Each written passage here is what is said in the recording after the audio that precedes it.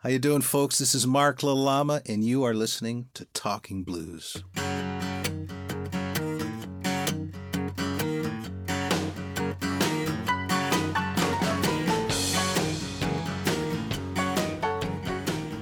So tell me about your chicken farm.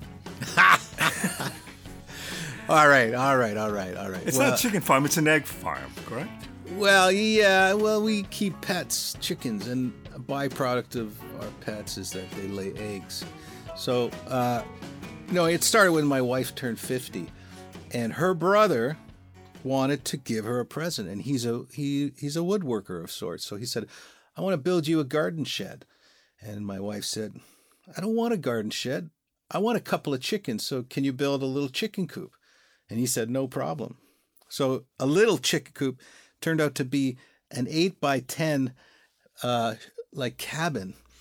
And I had ordered 6 chickens, and this thing will hold about 30 chickens. So I went and ordered 24 chickens more.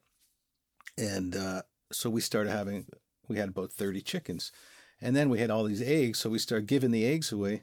And then my brother-in-law said, "Hey, I want to start a little farm and sell eggs, but I don't have the land. Can I garden at your place?" And we said, "Sure." And then he built a little veggie stand at the road, and he started selling vegetables. And then we said, "Well, we got all these extra eggs. Let's see if we can sell eggs." So we started putting our eggs at the end of the road, and next thing you know, we had customers lining up for eggs. So we ended up getting more chickens. Now we have 78 chickens, and we give most of them away, but we sell some at the road too. So, wow. So when your wife said, "I want a couple of chickens," yeah, what inspired that? Well, when our daughters were young, I think in kindergarten, grade 1, they had chickens in the classroom as pets, like some sort of work subject. And then when they were done teaching them about chickens, the teacher asked the kids, "Who wants chickens?" And I can't remember which of my kids that said, "We do," so we said, yeah. So we got 4 chickens, and we had just moved here like a few years before. So there was a place for them. Anyway, we kept four chickens. And then we had chickens for a couple of years. I think the teacher, every year we would get the chickens from the classroom. And then we didn't have chickens for a few years, and my wife missed it. So now it's kind of like I get up and it's become like our thing. Like I can't imagine life without chickens. How much work is involved in having all those chickens? Well, you got to feed them, and you got to go collect the eggs. You got to keep the thing is, the most important thing is you got to keep their living conditions clean, really clean. Because I didn't know this, but a real egg is an unwashed egg. So when a chicken lays an egg, it secretes a bloom that it's wet, and it seals the egg airtight and makes it fresh. That's why in certain countries, they don't keep their eggs in the fridge, because those are unwashed eggs. So they can stay out on the kitchen counter for weeks, right? Huh. And the other thing is it keeps it fresh. It tastes completely different than a store-bought egg. So I learned something. Wow. Yeah. And so it's not really a business, it's a hobby. Yeah, exactly. Yeah, totally. 100%. Well, thanks for that. And I think that's it for the podcast. Oh, great. Thanks for having me. So, Mark, tell me how music came into your life. I have a feeling that you come from a very musical family. Yeah. Well, my father was so passionate about music. He played woodwinds, clarinet mainly, and classical music was his first love. And it seemed, as we grew up, it was really important to him that we all play music. I have 3 brothers. So, we started first, all of us, I think, definitely myself and my older brother, Rob, we started on accordion and being taught by the nuns. And that's a whole other podcast.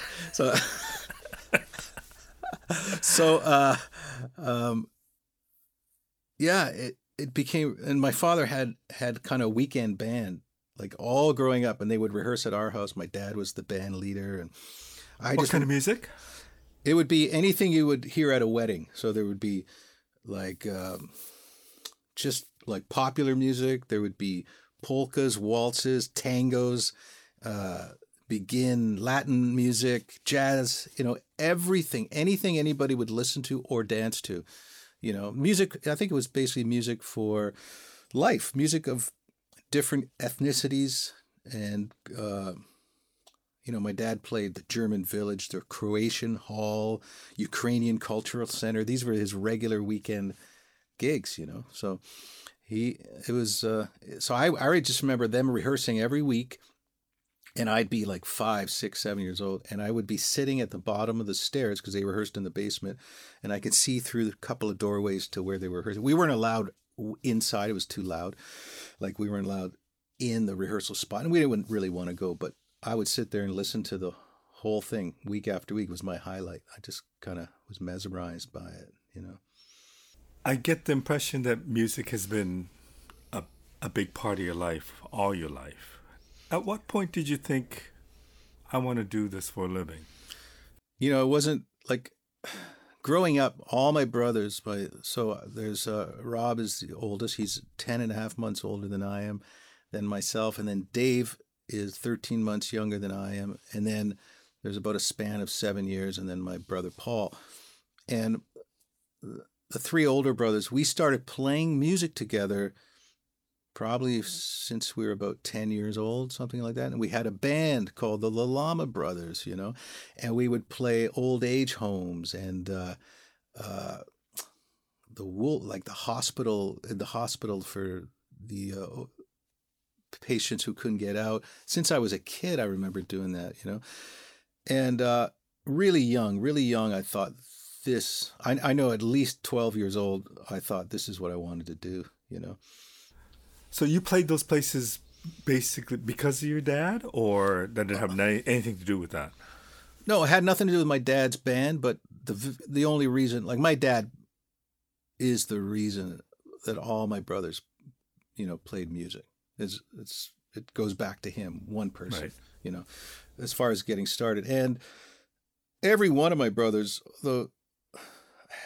played in their adult life in different, like they do other things for a living, but they played professionally, like sort of on the side, in different groups. So I'm the only one who did it full time. My brother Paul did it full time for a while, and now our kids are doing it. My brother Paul has a kid signed. Christian is signed to Atlantic Records in the States, and my oldest Breton is an actor singer. They are filming a Netflix series right now. And my Breton's sister, Dominique, just graduated for 4 years jazz vocal at the U of T. She just finished so everybody, it's a very, very kind of, I would say, it's definitely really a part of our consciousness and part of our everyday, So when the family gets together, does the guitars and pianos and accordions come out? Never. Never. And I don't know why. It's weird. It never It never happens. Well, maybe next get together. Yeah, I'll tell them that you said we should do that. Yeah. Seriously? No, it's never happened? Wow. It never happens, Well, sometimes, when I left, we're from Welland. We grew up in Welland. I left when I was 19 to go study music at York University. And then I stayed in Toronto for about 15 or 16 years. And then when we started having kids, I wanted to live in the country. So I couldn't afford any kind of country property in Toronto. And I was touring a lot. So I said to my wife, let's move back. Let's find a farm, and you don't have to work. And that's kind of what we did. It was kind of based on the John Prine song, going to move to the country, have a lot of kids, feed them on peaches, and eggs. Yeah. And we swapped the peaches for the eggs. But so that, and then my brothers and I started playing together. We had a house gig at a restaurant in St. Catharines. So my youngest brother, my oldest brother, Dave lives in Winnipeg. So, and we played, and we thought, because it was a friend of my brother Paul said, "You guys want to play here?" And I hadn't played a bar gig, a cover gig in maybe like 7-8 years, and I thought, or 10 years or so. I said, "What are we going to play?" And my brother said, "Oh, we'll just play the stuff we grew up on and the stuff we played when we were kids." I said, "All right, let's try for a couple of months." Anyway, we did it for 5 years, and it was like the most fun ever. What was that stuff that you were playing when you were growing up? Oh man, it would have been, I can tell you right now, when we were like 8 years old, it was rock and roll. Sha-na-na, the Beach Boys, the Beatles. It was like three chord stuff, right? And singing, trying to sing the harmonies, right? So we would be like, we were single digits and trying to play that stuff, And then, so was it easy? Did it come back to you easily? It actually did. Because the first day that we played, we just started jamming and we played for 7 hours. So it was hilarious. They were feeding us beer. It was an Italian restaurant. Beer and wine and food just kept coming. And we played for 7 hours and we had a blast. Yeah. So. Okay. So we got to go back. Okay. You decided to go to York University, I believe, for jazz composition, correct? Yeah. I studied jazz, performance, composition, which was really my first exposure to jazz in that kind of way, Oh, you mean you didn't play that before you went to university? I think at the time, like the world is so different now than it was. Even though I lived in Welland, which is an hour and a half drive from Toronto. Okay. But it might as well have been a week's drive because I never went to Toronto as a child. I didn't know anything about the jazz scene in Toronto until I was 19, so it just wasn't like a thing. Like I didn't know anybody that was making weekly trips to Toronto. And fast forward to my kids, they were in shows when they were starting at 15, 16 in Toronto. We were driving them 4 or 5 times a week to Toronto, for rehearsals and things like that. So they think we live in a suburb of Toronto, basically, so it's like to them, it's just like one big kind of city, Right. But okay. So when you were growing up and before you decided to go to York University, you were playing with your brothers. Yeah. What was the music scene like for you? Is it basically just playing old age homes and aging halls the old age home thing would have been like when we were really young, like 10 years old, 12 years old. I started in my father's band when I was 12, and I started singing and playing. I remember Fender Rhodes piano. When I was 12, I started like going to the gigs, setting up the equipment. I was pretty big. Like I was 5'10". I hit 6 feet really, really early. Like by the time grade 9, I was 6 feet tall. And so I would set up his stuff. I love setting it up. And then he would call me up. Like I'm 12 years old now. He'd call me up to sing like a couple of rock and roll tunes. And then I would sit there and in like somewhere inconspicuous, I would watch either from backstage or in a corner where there weren't too many people. And I was allowed, now I'm 12, 13 years old, I was allowed to have 2 beers because I'm thinking specifically of a place in Niagara Falls, the German Village. Everybody in the band got 2 beer tickets and a ticket for a sausage sandwich. And so I'm 13 years old and I'd have my 2 beers, my sausage sandwich, and wait for my dad to call me up to sing an Elvis Presley tune or something, And then a year later, that would have been, I was 12. A year later, I started playing the Rhodes in the band, piano, and because he had an accordion player, and he had this opera kind of singer, and who didn't really sing rock and roll. So I started singing more. I would sing all the young stuff, right? So at 13, and then I grew up in that band every weekend, and he played Friday, Saturday, Sunday, so it was like at least 2 gigs a week starting when I was in grade 7, So what made you decide that you would go to York University, and what did you hope to get out of that experience? You know, okay, first of all, I'm gonna disclaimer here that my memory, you know, when I haven't thought about this stuff, so it might take me a little bit of time. But I remember specifically that the answer to that question. I started asking my piano teacher. I said, I want to learn about jazz because I got an Oscar Peterson record, and it was Oscar Peterson and Clark Terry, trumpet player. And my jaw hit the ground at the virtuosity and the beautiful sounds. And I think that would have been my first jazz record. And to me, it was like I wanted to solve that puzzle. How do they make those sounds? It's still, that burning question has never left me, right? So it's like I asked. So he started, my teacher Boris Borgstrom. We started intro to jazz kind of thing, and chord progressions, very very kind of on the surface. And also at that time, I started writing songs, and I remember my main motivation for studying music was to learn how music worked so that I could write better songs. And what kind of songs? Are we talking jazz or any kind of songs? I was writing pop songs, but I was always kind of writing instrumental Latin American melodies, you know, like just kind of pleasant instrumental songs that probably, you know, I was probably motivated by songs I'd heard my dad's band play, you know, just really pretty melodies, you know. So and when you I see the idea of going after learning how to play like Oscar Peterson or whatever.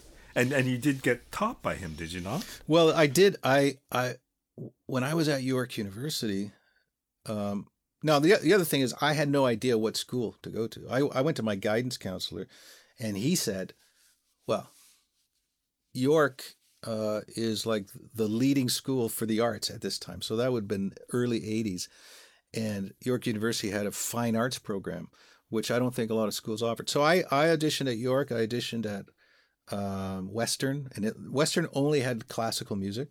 Same with, I think I auditioned at Waterloo, Humber, Mohawk. Anyway, I got in everywhere. Honestly, to my surprise, because my piano teacher said, because I'd never really studied classical music to any extent, but I had to learn a grade 9 piece. I learned a grade 9 piece. I asked a guy in my high school who I knew was a classical player. I said, hey, I need a grade 9 piece. Can you give me a piece of music? So he did. He gave me a Mozart piece, and I shed it, and I learned it, and I went and played it, and I ended up getting in at all those schools. And my music teacher said, yeah, you won't get in at Western. They're really strict, and he told me I wouldn't get in, and I got in, right? And so I was thinking, nothing like positive reinforcement. Yeah, I was shocked. I was actually shocked that he said that, and the fact that I remember that now must have really hit me. So I went to York because it had a jazz program, and it was one of the first universities to have a jazz program. So, and my father, you know, he kept telling me go to university as opposed to college. And I found out later was because his hope was that I would become a teacher, because he didn't think I would ever, he said, you can't make a living as a musician. It's impossible. So I love it. I now know that just made me work harder, you know. Had you not gotten into York and you had to go to, let's say, Western for going the classical route, what would that have done to you? You know what? I think it would have just, you know, at that time in my life, I was so naive as to what was going on musically in Canada or anywhere. I think I would have just buckled down and learned it.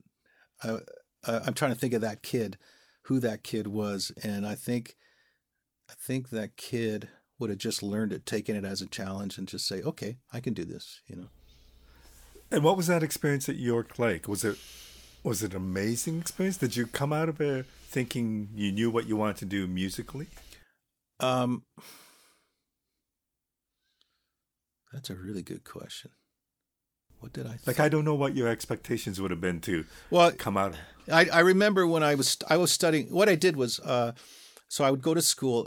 In my third year, I thought I'm not getting enough playing. Like, you know, there's so much theory, and I had to take electives. You know, I remember one course I took was called the Science of Flight, a science course. I had to take a French course. By third year, I said, "That's it. I'm done, man." Like, and I had a singer in my father's band later had done a lot of studio singing, and he introduced me to Paul Zaza, who did a lot of film scores. And so at that time, I got to sing on some film scores. So I got to watch some sessions.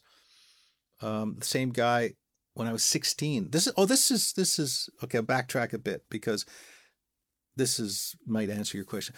When I was 16, my father had a different singer in the band, and he worked in advertising, and he did a lot of jingles. So he told me, he said, we're doing a jingle at a studio in Toronto, downtown. And if you want to come and watch, because he knew I was interested in music. So I showed up at this place, and the studio's still there. It's owned by Jeremy Darby now, called Canterbury. At the time, it was Paul Zaza, called Zaza Sound, on Dufferin Street, just north of King. Right. And I think I was 16 or 17 at the oldest. And I think I took the bus from Welland to Toronto and went to the studio, and I sat and watched. So I got there with Stu, and Paul Zaza was just finishing the charts. There was a horn section coming in, guitar, bass, drums, and Paul was playing piano.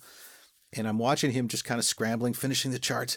And then the guys start coming in one at a time, and he says, "Okay, we're going to run this down." And I'm sitting by the engineer, and I see this unfold before my eyes, and it was magical. I think that experience crystallized what I wanted to do from that perspective of a 16 or 17-year-old said, I want to be with these guys. I want to be here. This is what I want to do. So it was a real eye-opener. And my first exposure to a professional musicians, studio musicians, and just how good they were and how fast they were. So I kind of had that as a goal in mind, to be able to do that. Okay. You're singing. Yeah. How did you work on that? Well, that's a good question. Let's see. Well, growing up,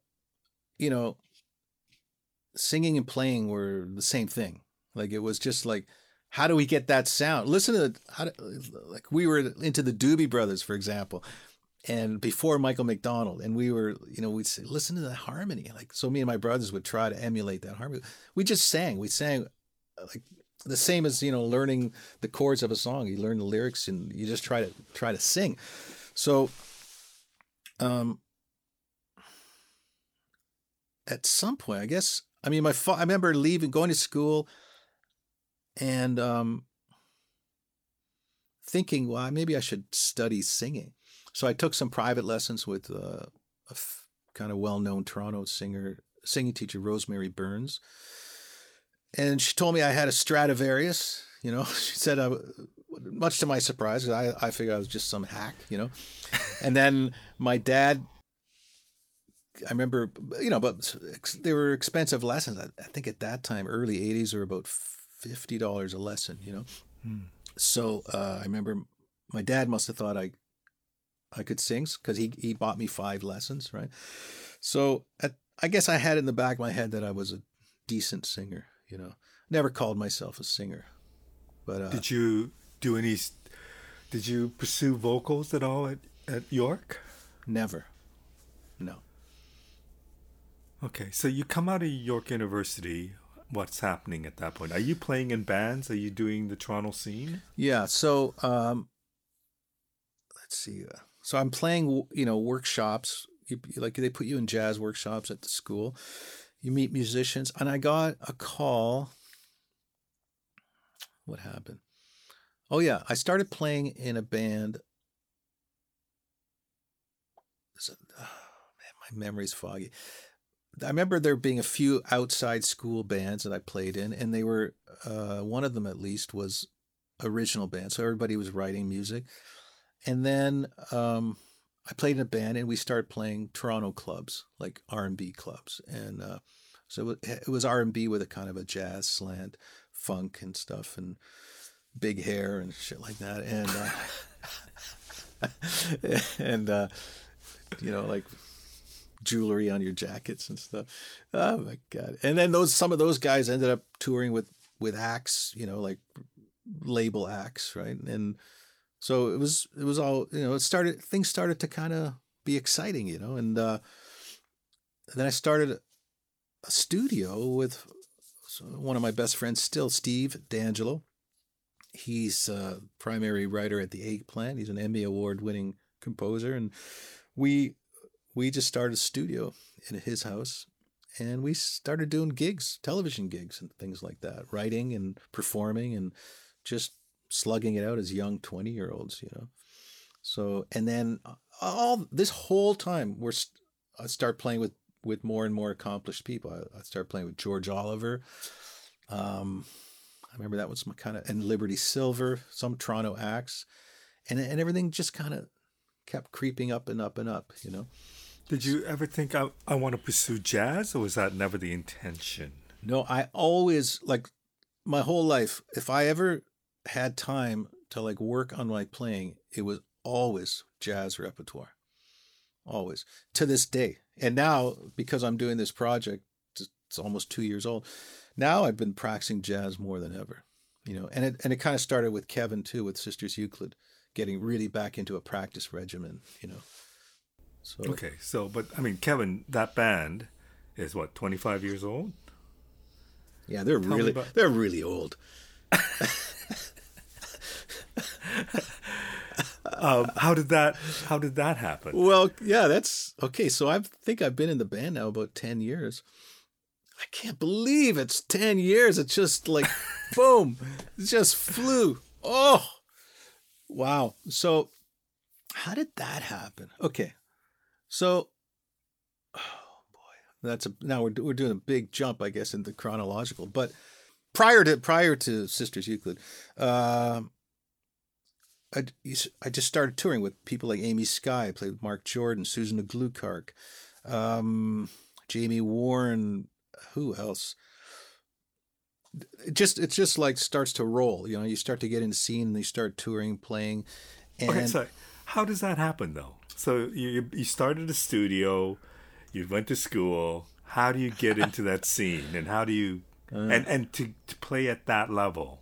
So yeah, okay. So I'm slugging it out, 20 years old, playing in bars, and then I think the George Oliver gig was an important step, because it puts you in a scene with a guy who had some real success in the 60s, and he's got a name. He's got a big, he's playing 20 gigs a month, right? I had never played with it that much, like 3, 4, 5 nights every week. And some amazing musicians have gone through George's bands. And that was his selling point when he asked me to join the band. He said, a lot of people use me as a stepping stone. And I was a 20-something kid, and I thought, well, I just want to play. And the guy who played in George's band before me was Greg Wells, Greg Wells has over 1 billion streams. He's produced Adele, he's produced Katy Perry. He's one of the heavy producers in Los Angeles now. So, and he was a monster player as a kid, So I thought, well, this is just to be, considered in that world, that realm, is a good step. Maybe it's a good indicator that I'm moving in the right direction. Did you have any goals, or did you have anything that what you wanted to accomplish? Yeah, absolutely. But I never divulged them. What I wanted to accomplish was I wanted to play and perform my own music, always.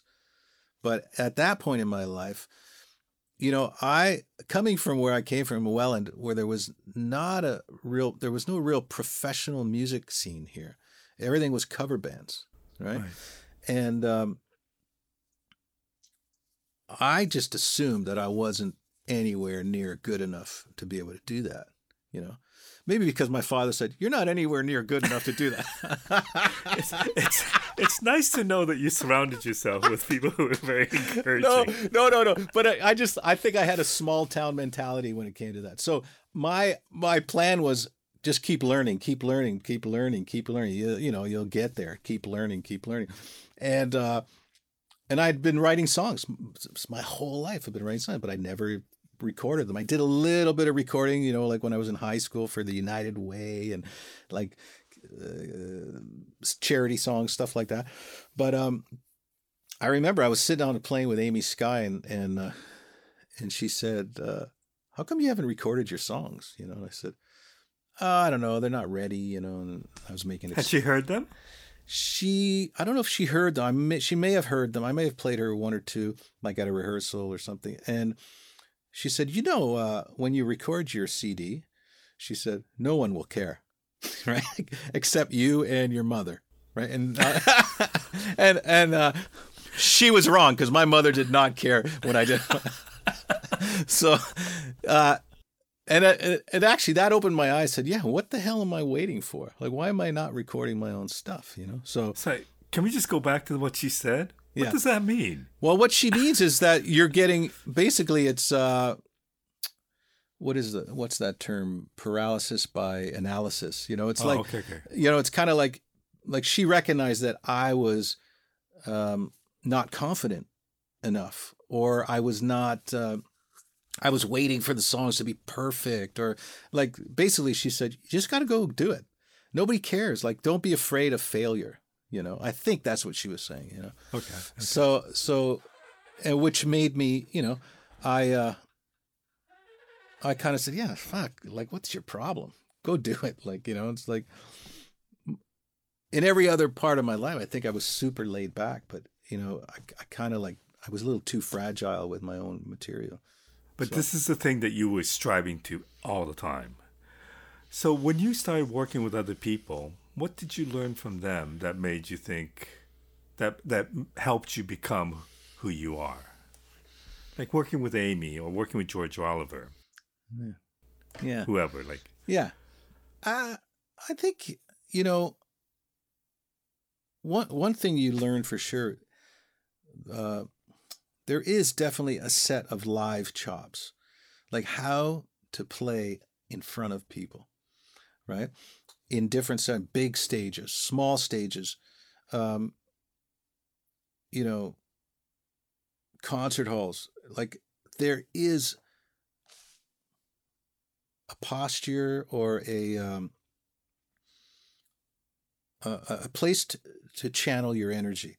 When you're a side person, obviously your job is to play as well as you can, but your energy has to go to that front person on its way to the audience, right?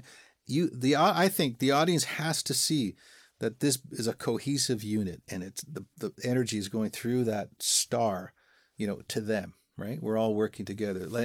And there's an awareness of the guys on stage, because I've played on stage with people who rarely play on stage, who are maybe studio musicians, who have no clue how to play live.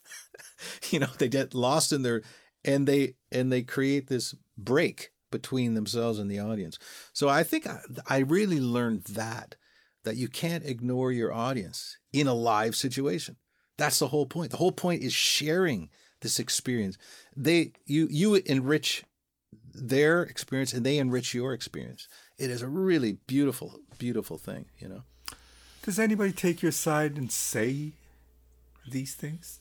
Does anybody say, Mark, when we're on stage, we should do this, or this would be more effective, or is it just something you learn through osmosis? Yeah, I think the latter. I don't remember anyone telling me how to behave on stage. In retrospect, now I know I've been on stage since I was a kid. I've been in a band since I was a kid. And so I think I learned it without thinking about it, you know. And the fact that you worked with all these high level musicians, is that just simply you work with one and then that gives you the credentials and somebody else is looking for a keyboard player or whatever and you Yeah. just become the first call or whatever? Is that how Yeah. it works? I think word of mouth is 99.9. Wow. I don't even know any other way. Nowadays, you know, we didn't have YouTube when I was coming up. Now, you know, you want to book somebody for a session or for a live show, you can go on YouTube, check out their musicality and check out their energy. Is that the right, you know, it's like casting for a film or something, right? Because there's all kinds of talented people, but is that the right character for this? Are they going to get along with the rest of the band? You know, there's so much to consider, right? So, yeah, it's all word of mouth, you know. So you spent years on the road supporting all these great acts. At one point or another, you decide, I want to stop touring, or are you still doing a lot of that? I still tour. I tour less. You know, well, what's happened now in my personal situation is that I play with the Sisters, okay, which I love, and it changed my life playing with the Sisters. I have my own trio with Rich Moore and Davide Lorenzo, which I love. I'll play anywhere with those guys. And now I just started a project with Amanda Walther of Dala, which I love. I love the project. It gets me practicing solo jazz piano, which is fucking hard, right? I mean, it's pretty hard to fake it, right? So, and then I still play with people I've had over 20-year relationships with. Like I still do the gigs with Susan Aglukar, who I've known for about 30 years now. Wow. You know, and Amy Sky, same thing, you know, and John McDermott. You know, I'm producing a record for John McDermott right now. So and basically at my age, because I'm so old, I'm not as old as the other sisters, but I'm pretty old. I don't know if I decide I'm going to go on the road, there has to be a lot of pluses, you know, and number one, like I have, you know, Quincy Jones, I remember reading this when I first started producing records. He said, if you're going to produce somebody, you have to love them. You must love them. And boom, that was like yes. Because then if you love them, that means you understand them. And you can dive into this project, right? Like, it's not a music project really anymore. It becomes very personal. It becomes, you're like an ambassador for this person's heart, his heart and soul. And then you work that way. If you work from that vantage point, I think you can't make a wrong decision, you know? So that's one thing I always think about when I'm producing a record for somebody. And I kind of carry that into live performance too. Once you say yes to a gig, you got to be there 100%, you know? Okay, so Amy says you should go out and record an album. Yeah, just go record your album, stop worrying, you know. She slaps me and I go do my record. And what was that like? What was that experience like? Well, it was pretty cool because so what I decided to do was I was producing a French artist, Michel Berube, and I had hired the musicians. It was Rich, Davide, and Jamie Oakes. And I said to them, guys, we're going to track this record. I think it was 10 songs. We're going to track it in 3 days. But I want you to come a day or two. I can't remember what it was. I said, before we do that, you're going to track my record. So I said, so come set up 2 days early. We'll track my record and then stay set up and we'll track this client I'm working on. So that's what we did. And we just basically recorded live off the floor. And I did a record called Home. I think it's 9 songs. And after we recorded that record, what year was that? I don't remember. 2009, maybe? I think I had just joined the Sisters. So I get a call from Davide, and him and his then girlfriend, now wife, were driving around, and they said, "You want to know what our favorite record is?" And he goes, and so Davide says, "I love this record," right? He goes, "I dare you to get us a gig somewhere. I dare you to find us a residency." I said, "Oh, all right." And I had a place in mind. It was the place I had played 5 years with my brothers, Coppola's restaurant. And I said, well, every time I go into Coppola's, they ask me to bring a band and start over. Come on, those were great years. Let's do it again. Come on. They were kind of wild, crazy years. They were like, my youngest brother wasn't married yet, and he had all his friends were single. It turned into a zoo of every Wednesday and Friday. It was a lot of fun. So the owners kept saying, let's do it again. Let's do it again. So that's what I did. I booked a gig there for me, Davide, and Rich. And I became so motivated by that I started writing a whack more tunes. And they were much better than my first record. And we, like that particular gig turned into, in New York, I saw this in New York City the first time. You go to a restaurant and you're eating, and all of a sudden at about 10 o'clock, they start clearing the tables away.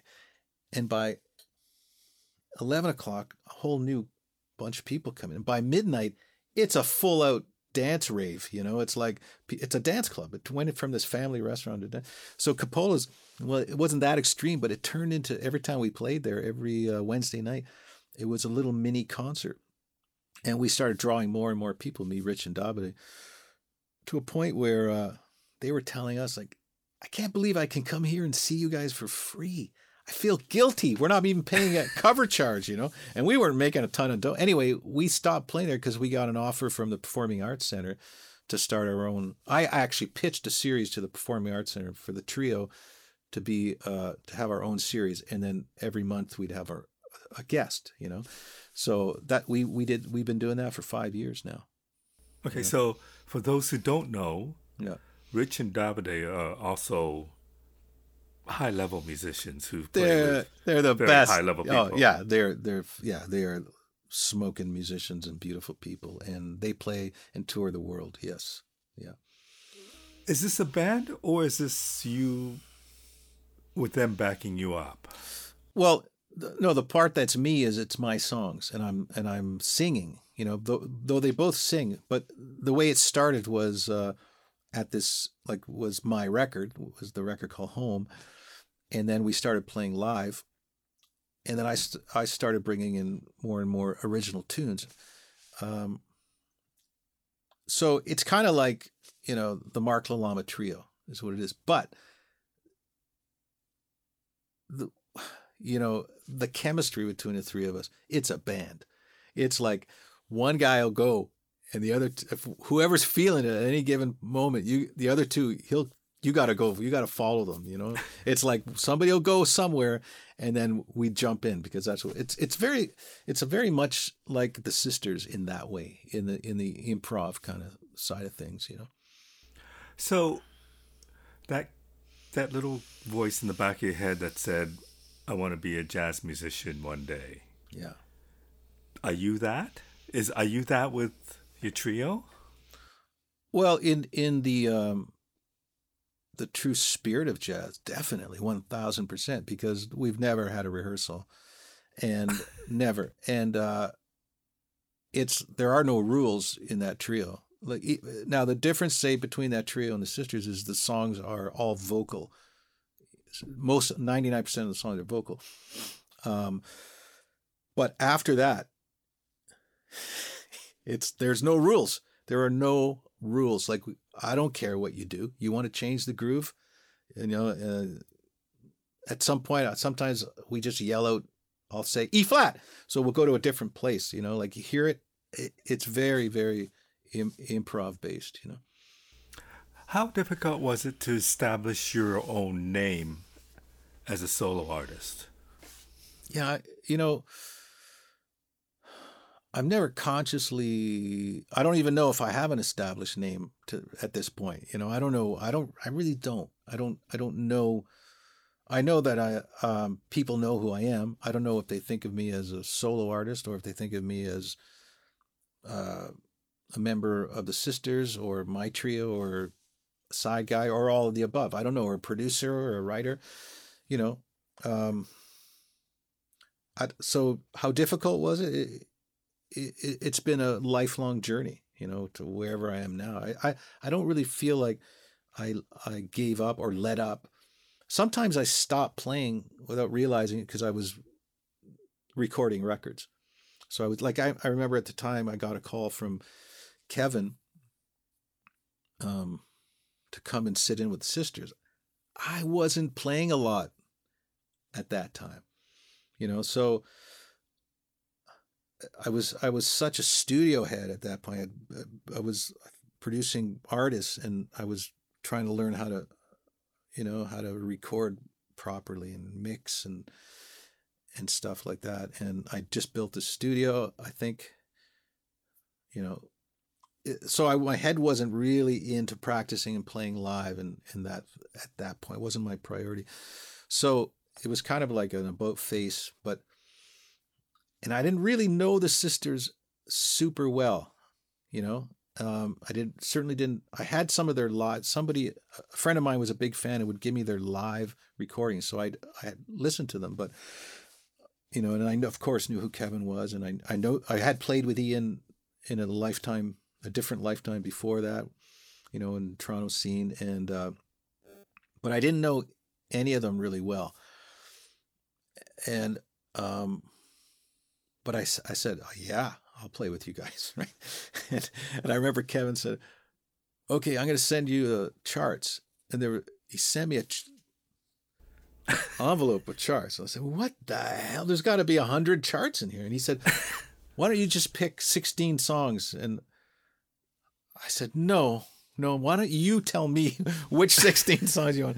And so he did. And I can't remember what song it was. And so I thought, okay, I got to play with him. And I was so busy. I said, okay, I can't look at this stuff right. I said, I'm going to look at it the Saturday, a week before the gig. So I remember picking the first chart and finding a recording and looking at the chart, listening to the recording, and they were so different, right? And I go, oh no! Everything's gonna be like this, right? It wasn't. I just happened to pick the first song. They went into a whole other section. I go, what is going on? And it was like I had a little bit of a panic mode. So, so then he asked me to play with them again. I played with them a few more times, and I instantly got the buzz from these guys. Like they were such a band, it was, the energy was it just made me buzz, So after a couple of gigs, Kevin called me and said, so, hey, Mark, you want to join a band? I said, let me think about this. Yes. So then I thought, it was funny because all the recordings I had was Hammond B3 organ. What a great player. And Rob's playing Hammond, and I go, wow, I really got to get my Hammond chops up for this, So I rented the Nord organ, and I had a friend of mine, Roger Nisnik, who's like a Hammond B3 aficionado, and he came over to my studio. We set it up, and I'm playing, and I go, I need a really great live sound, and so Roger came over, and we're like tweaking the thing, and I'm looking at the price tag of this organ. It was something like $4,500, and I go, well, if I'm going to play this organ gig, I got to have it right, and I'm just about to pull the button, pull the purse string on this organ. And I get a call from Kevin. He goes, hey, he says, we never had this discussion. Like, we never talked about, maybe what your role is going to be or what sounds, what. And I got to tell you, if I never hear Hammond organ in this band. And I went like holding the phone, like, holy shit, I'm glad you called me. you know, so basically he said, but this is now I've learned Kevin, like he gets ideas and he's really hot on it and he's like, sounds so sure. And so he said, like, if you just want to play a Wurlitzer and plug it into a guitar amp or into a funky pedal and, and so now I'm thinking because it's a real consideration is what can I add to this great band like that, and so I'd say the first 2 years I was kind of like searching for a color that wasn't organ, right? And the longer I did that, the more I realized that the perfect color for this band is fucking organ. It's a long toned, because Kevin, the way Kevin plays is very percussive, a lot of transients, attacks, and it's just like stabbing you. He can get that pointiness, and the organ's kind of like maple syrup. So what I decided to do was play really ugly tone organ, as instead of playing really sweet, mellow kind of round tone organ. I started experimenting more with basically, like, say if it wasn't the Hammond, like the organ on the Nord. So an organ through a bunch of effects. And I started to get really excited by that. So, but I get the impression that band never plays the same thing twice. Yeah. Like even when we did the video shoot, yeah, it's just let's do take two, and take two sounds so different from take one. Yeah, I know. Well, that's the magic, because then that was a huge. I'm so grateful to the sisters, because I learned that the only thing that's expected of you in that band is to be honest, is to be in the moment, and to react to what you hear in the most authentic way. It's not about trying to reproduce the cool solo you played last week when we played this song, or even to play the same groove or to play the same changes. It's about digging, and it's about what's going on in your head right now. You ask yourself that as a musician. Express that right now, right? So that was so freeing, because I start to wonder, like, because I was the new guy in the band. I wanted to I wanted them to be happy with the new member. So I would practice the songs and go to the gig. And then I kind of started thinking, geez, I'm less happy on the performances the more I practiced. The more I tried to learn the songs, when we got to the gig, the less happy I was with my performance, right? So it was because I was trying to call on things that I had discovered while I was practicing. And that's not that gig. That's not what that gig's about. That gig is about giving what you have at that moment. That's it. And people call it a punk band sometimes. True. Call it a jazz band. True. Call it a pop band. True. Folk band. True.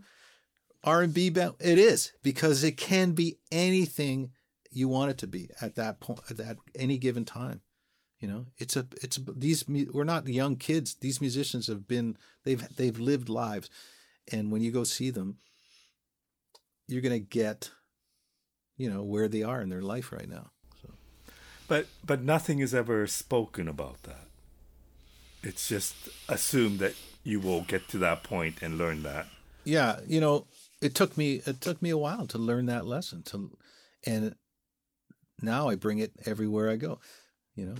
Not just in music, and anything that's worthwhile. Another thing I learned: anything that's worthwhile. Any lesson that's worthwhile in music, that applies to music or performance, it's worthwhile because you can apply it to life, period. Not just your musical life, your personal life, your life as a citizen, your life as a husband, your life as a friend, So I'm so grateful. I've learned a lot in that band. Okay, so Another thing that you have done a lot of is work in television and I presume film, but definitely in television. And you were involved with the Canadian Idol as the Yeah. musical director. Is that correct? No, I was the pianist, arranger. I worked. I was in the band as well, but I worked one on one myself and a vocal coach, Deborah Bird, who's the vocal coach for American Idol and The Voice, and her and I were like performance coaches. So we would work with the kids. I would work on their arrangement, and yeah, they often called me a musical director, but I don't think that was the right term, because Orrin Isaacs was the music director. He was in charge of all the music and how it went down, and I was kind of the guy on the front lines with the contestants. Okay, so with your vast experiences in music, with the various musicians you've worked with, plus your own music and with the bands that you've worked with, I mean, Canadian Idol is something completely different. Yeah. What did that experience teach you? Oh man, that was huh. That was a really big experience. Um, let's see, what did it teach me? That was such a big production. I think they said something like by the time the show aired, there was 1,100 pairs of hands that had touched that show. So I'd never worked on a production so big and so popular. Number one show in Canada. Right. It taught me. I think it taught me to look, to watch. And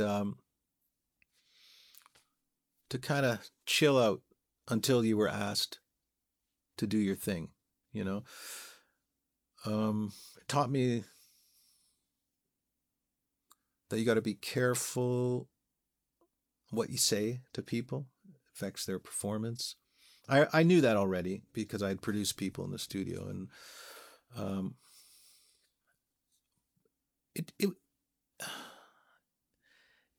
it's not a natural. It's not a natural thing, to ask these kids, a lot of them who've never played gigs, to go stand in front of a studio audience and know that there's somewhere between 1 million and 2 million people at home watching them, and they have 1 minute and 30 seconds or something to sing,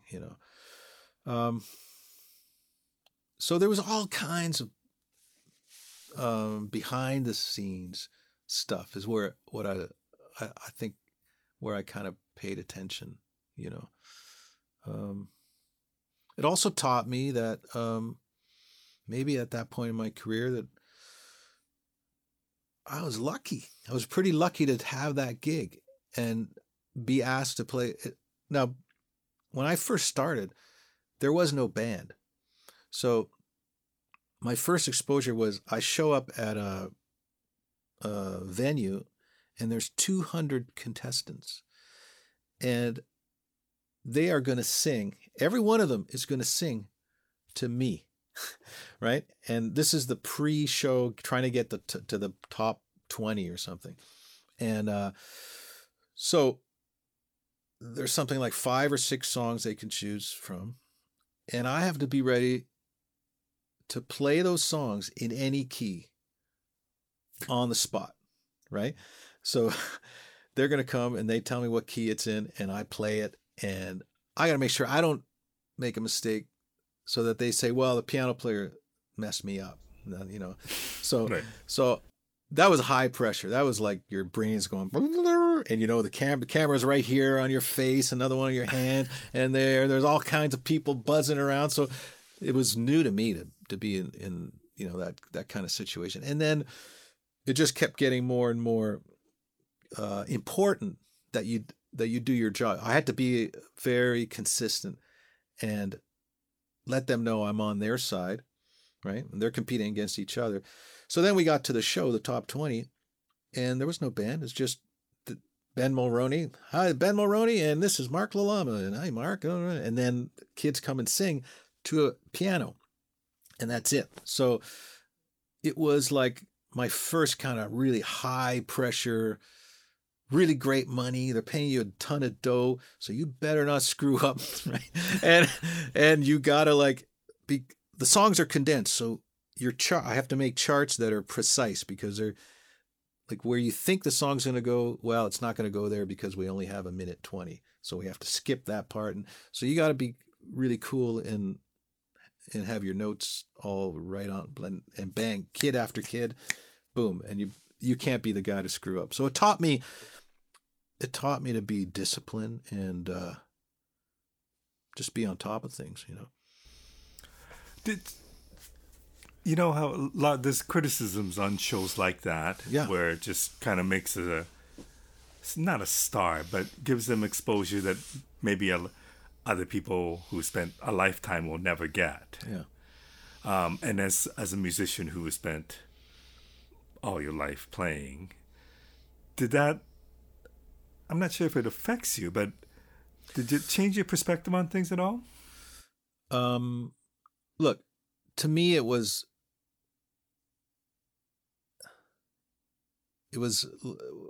when I was a kid, or there was no Canadian Idol, right? I don't know. No. If there was a show like that could take 10 years off your career, catapult you, you know, maybe people, I think the basic thing is now it was a tool.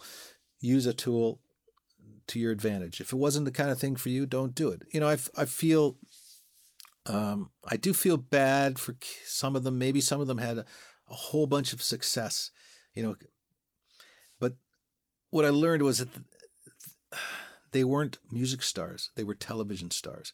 This was a television show. And Canada doesn't really have a built-in music star system. So they have a television star system, you know, because you know, so these kids became television stars for a year or two, and then most of them had to go back to their regular lives, you know. So I guess you'd have to ask them if it was worth it or not, you know, because if that show didn't exist for those particular, I call them kids because they were all, you know, most of them were 20 or younger, and you know, you have to ask them if it was worth it, because they definitely would not have had that kind of notoriety, you know. I wonder, what is it about you that has afforded you these opportunities, like touring with some of the musicians you've had worked with, the TV gigs, to be asked by Kevin Bright to join this band? Are you able to quantify that what you might bring to the table that has gotten you to where you are?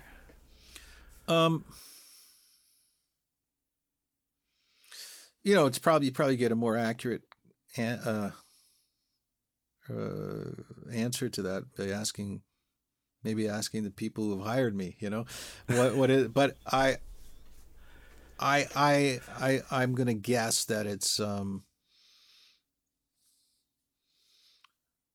really interested in making music or making a band or making the situation better, music or not.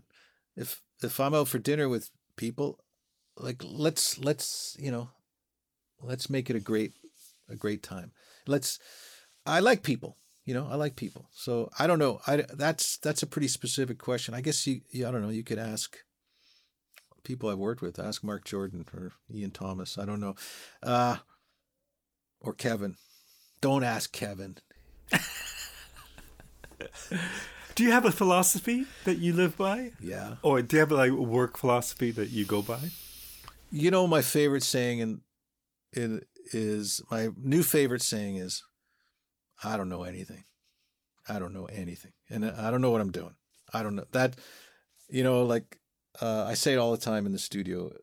You know, we record something or I mix something and someone says, "Oh my God, I love the mix. I love that mix. What'd you do?" And I said, "I don't know. I just turned the knobs." And like, I don't know what I'm doing. I just turned, and to me, that's kind of my approach.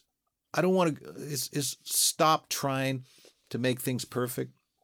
Don't even think about it. Like when I bite into that, When I bite into that eggplant parm, that's just the right amount of cheese. I'm not in my mind thinking about it. I'm just gonna let it sit there. I'm just gonna enjoy it. I'm not gonna analyze anything. I just love the taste. So my philosophy is whatever. Like now it is. When I was a kid, when I was just breaking in and doing my first sessions in the studio, I was nervous, thinking, and then really trying to lock into the groove and lock in the click track. Now, I think of music in any terms other than music. So like emotions, everything's emotion, or colors, or just like feelings.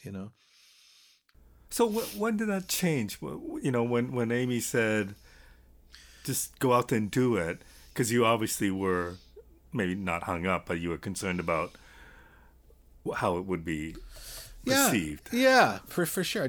I maybe thought it wasn't good enough yet. I didn't have the right material, or what did I have to offer? I wasn't adding anything to the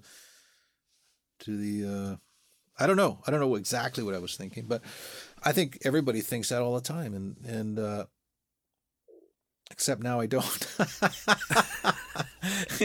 It's like, oh man, I don't know. I think okay, I've been practicing music my whole life, so if I never get much better than I am now, I still have a lot of experience to draw on to make. And I love when people come up to me and say, and I've had this particular thing, and when you play a solo, I feel like you're telling me a story, right? In your solo, I feel like you're telling me a story. I love that. I love that. They didn't say, man, I love how you start on the sharp 11 and you ended the whole solo on the flat 9. Oh, that was, I'd punch somebody in the face if they said that to me. I don't want that to be what people are thinking. It's like, I don't want to watch a film and start analyzing the lighting and the cinematography and the space between dialogues. I don't want to think about that. I want to be in that movie, So that's what I hope, That's why I'm trying not to think too much. That's all. Mark, my final question to you. So that little kid who listened to that Oscar Peterson album and said, I want to learn how to do that, or how did they do that? Yeah. Do you know now? Are you there? I got a much better idea, yeah.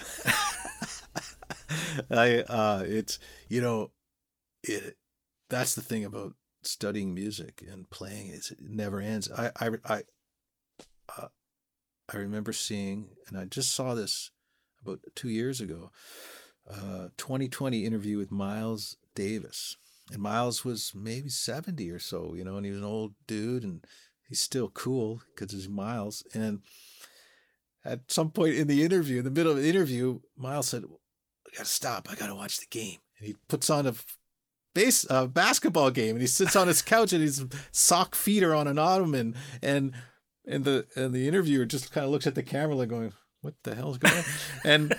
And then at the end of the interview, the interviewer asks Miles, says, is Miles Davis happy? Is Miles Davis happy?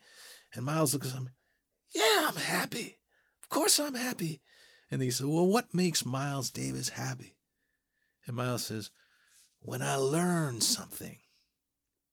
And that was another moment for me, because I realized that when I'm like just itching to get out of bed, it's usually in the middle of I'm practicing a lot and I'm learning these things, or I'm learning something about mixing, or maybe I'm working on this vocal thing. Like it has something to do with learning, and acquiring a new vision of something, And so when he said that, I said, yeah, that's when I'm the happiest, is when I'm really like working on stuff, practicing. And so I've been studying jazz again for the last few years, and really like listening a lot to Bill Evans and Barry Harris, and just getting into that whole thing, It's like, so I can't ever see it ending. I just don't know. I don't see an end to it. It's too invigorating, It's not like I'm doing it to get my next gig or something. It's just like I do it because it's so much fun. That's all. That's great. Thank you so much for doing this. Oh, my pleasure. I'm thrilled. Oh, me too. I got a chance to watch you play, and I thought, well, there's somebody I should interview. So Oh, wow. I really appreciate you doing this. Oh, thank you, man. That means a lot. Thank you.